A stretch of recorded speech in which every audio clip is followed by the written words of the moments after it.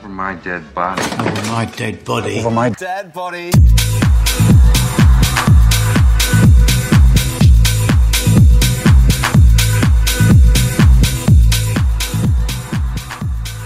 Welcome to Over My Dead Body, my podcast about a new dad.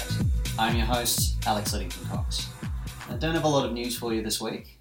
I did try to get down and see some friends of mine that live on the opposite side of the city. And to cut a long story short, that ended up meaning that our kid was in the car for, I think it was about 3.5 hours in one day. And she could kind of do that in the first few months of our life. She was a bit of a potato that we could just kind of chuck in the back of the car and take anywhere. And she's starting to be able to assert herself and say, no, actually I don't want to sit here for that long. So that ended up being a mistake. Now last week we talked about what does it feel like becoming a father? And I only told you really the smallest part of the story. That moment where you actually become a father. But the process of becoming a father is much longer and much more varied than the birth, which feels like doing a bunch of ecstasy pills. So I'll take you back to the start. And while I would maintain that all men would feel something similar when they become a father, the lead up to it is going to be a very subjective experience. So this is mine. For me, from the beginning, it felt very natural. I come from a family of 3 kids. I've got 2 sisters, and we all love our dad very much. We think he's a good dad. We think it took him a while to kind of get it down, probably about 12 years before he really started to get particularly good at it. He was a good dad for the first 12 years, but he has been a tremendous father since then, and a very progressive father. And he's been a great role model for me. You know, when you come from a pretty happy family, and I'm not saying that my family doesn't have issues, like every family does, that drive you nuts. But like, that was just, I'd be at home with my family. I'm like, this is pretty fun. I think that, if I get the opportunity, I would like to do this as well. And it really is that simple. I wouldn't pretend to know, but I imagine that the children of divorce would feel something very different. And then it felt lonely. My partner, once we fell in love, I knew this is the girl for me. Regardless of what happens, I am sticking with this girl. She made it pretty clear in the beginning that she didn't want kids. And I told her that, I wanted a good relationship more than I wanted children. I didn't want children just for the sake of it. Because I had seen, you grow up with kids whose parents clearly, kids were the end goal, and they didn't build their relationship well enough. I just didn't want that. I knew that I wanted a relationship more than I wanted children. So we left the conversation at that for a number of years. And it was a very lonely feeling, just sort of making peace with the idea that you might not have kids. I knew there was a might because so many people that have gone before you tell you that, you say you're not going to have kids and then you do. So I always thought there was a chance, but I made peace with the idea that we weren't having children. And the sliding doors question, I guess, would be, or would you have, can you really say that you would have stayed in the relationship if you didn't have kids? Yeah, I can say that I would have. Yeah, my partner's the girl for me. And we have a lot of fun together, and we have had a lot of fun together. And I think that that's where the change of mind on her part came from. Maybe I can get her on the podcast to talk about this, but she's told me that she doesn't want to. But we were just kind of like, this is fun. We have fun. Let's franchise this shit. Let's get someone else into it. But yeah, had we not had kids, I still think we would have had a great life together. And then she told me that she was open to it. And there was a bit of disbelief because she told me for so many years, and I understood her reasons as to why she didn't want to have kids, that when we started trying for kids, I was like, this isn't happening. There's no way, this is not going to, what are we doing? It really was a state of disbelief. I can't believe we're actually doing this. And you don't really believe it's going to happen because of that. And then I came home one day from the gym and there was a pregnancy test sitting on the counter and it was positive. And it took me a good 10 minutes to twig that's actually what it meant. I mean, she was like, what else do you think it meant? And I was just like, well, there are two blue lines, but one of them's really a shitty blue line, so surely that's a false positive? No, she was pregnant. And there was disbelief for other reasons because we have some friends that had trouble having children. The whole idea of having children the moment you turn 30, it becomes more difficult. Like it's not. The messaging from the medical community has changed. But we felt some time pressure because we knew some friends that had trouble having children after they turned 30. And this was in our third month of trying. It was incredibly quick. And we were very lucky. We just weren't expecting it.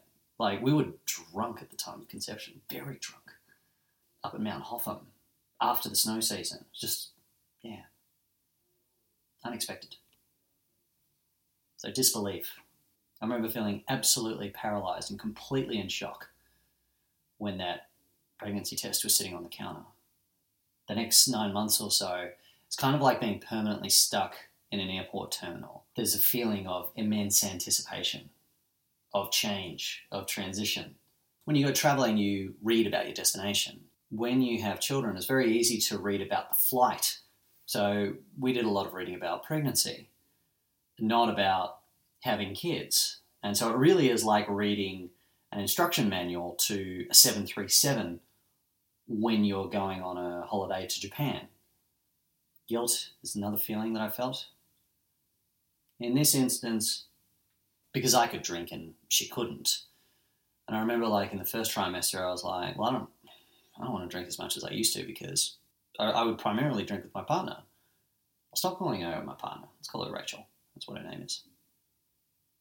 I would primarily drink with her, and I can't drink with her now, so my drinking definitely went down. It stayed down for the second trimester, and the third trimester it went up again. I was just like, fuck it. I don't know what's going to happen after this, so I may as well enjoy myself. And she definitely gave her blessing for that. I also felt a sense of guilt, something a lot of guys from this generation do, because we are keenly aware of not just the physical impact that having a child has on a woman, but the career impact that it has. And it was just kind of, it really dawns on you what an undertaking it is and the professional risk that your partner has taken to have kids with you. That's a very humbling feeling. Protective. We started talking to doctors about, we live in Brunswick. It has one of the lowest immunisation rates in the country. My parents have previously expressed some scepticism towards immunisation. I wasn't immunised as a child, so I had to catch up afterwards. And so we were fumbling our way through putting immunisation policies in place, and we adopted a very protective mindset, which actually didn't serve us all too well, as it turns out. We'll revisit that at some stage. But to cut a long story short, we said, like, unless you've had these jabs, you don't get to see the kid more than twice in the first 6 weeks. And then we got some pushback from both sides of the family, like both parents, which took us by surprise. And then we had to kind of reverse engineer a policy to kind of find a middle ground. But at the end of the day, my parents ended up not being able to see our kid for the first 6 weeks.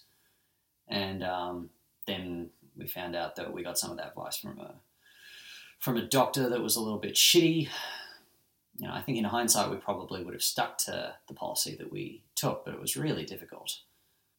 And that we were definitely feeling before the birth, like it already kind of set a distance between me and my parents, us and my parents, us, including the as yet unborn child.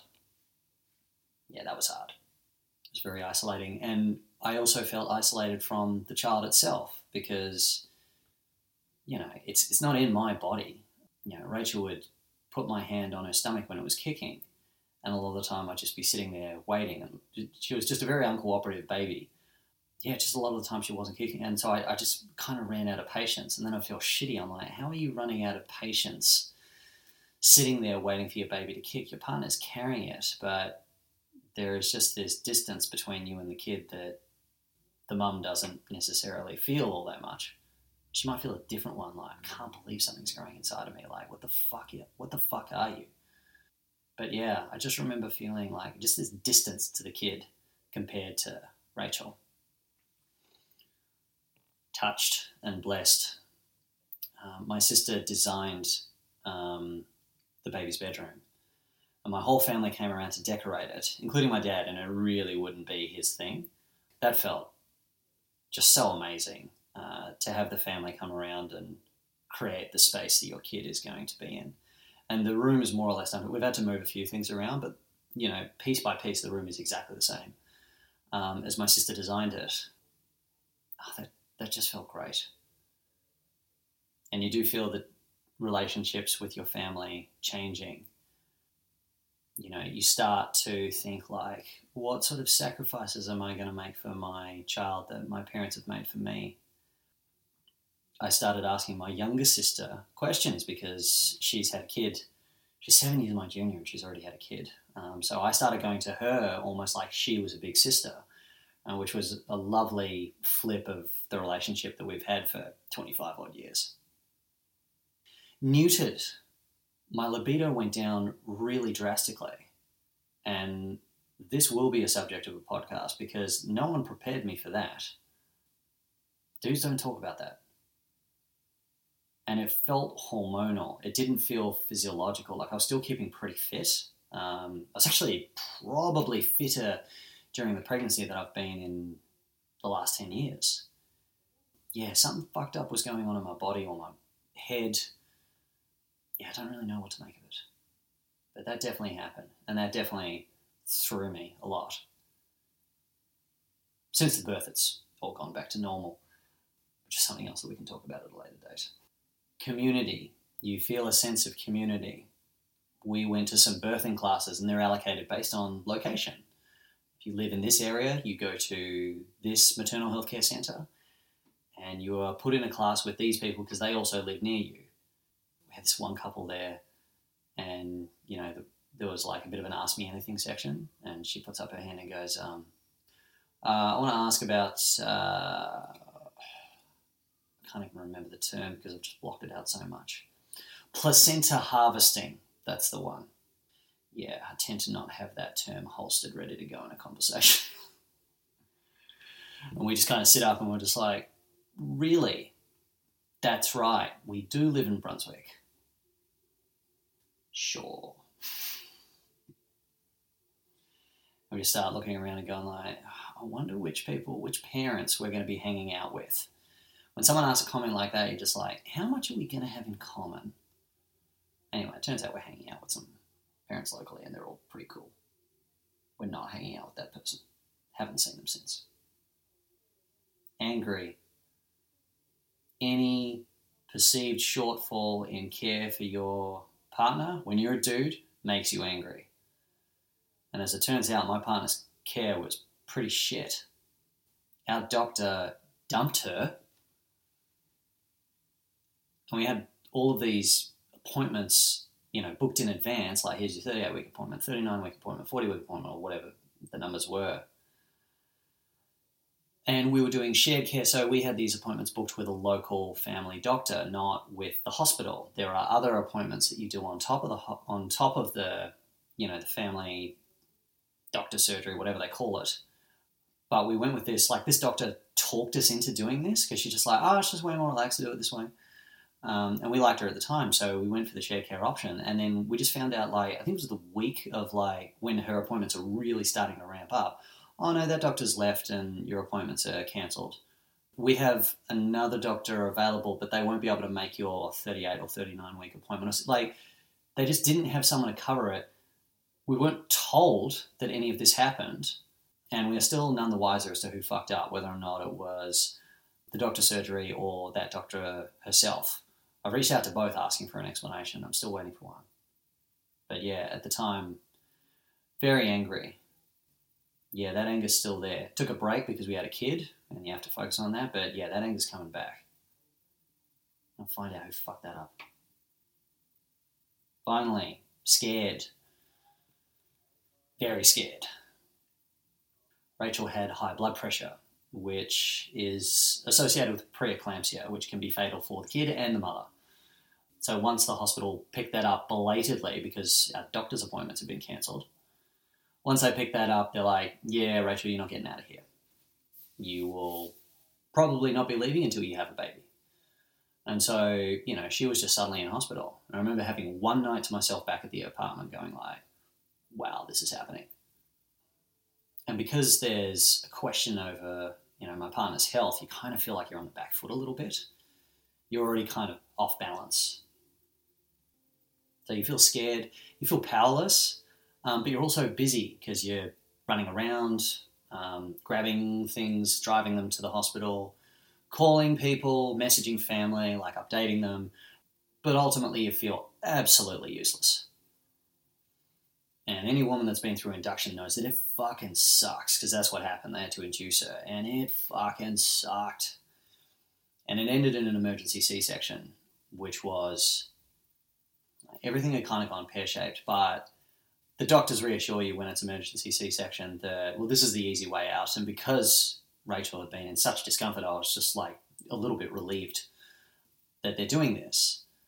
But there was a moment where it was like 4:30 in the morning, and one of the nurses just said, we're just going to get everything ready in theatre. We're not going to start without you. They're really cool about it. But you just need to wait here. And so I was waiting in a hallway in the hospital, and there was no one else there. I couldn't hear a thing. It was just that sort of humming noise of fluorescent lights. And, Rachel's just been wheeled away, seriously fucked up. Like, she had so many drugs going through her system, painkillers, drugs to get her blood pressure down, drugs to stop the labour because they were trying to get our baby's heart rate up because it had dipped rather worryingly. So she's completely out of it, and you feel really alone, and your mind starts to think some pretty awful things.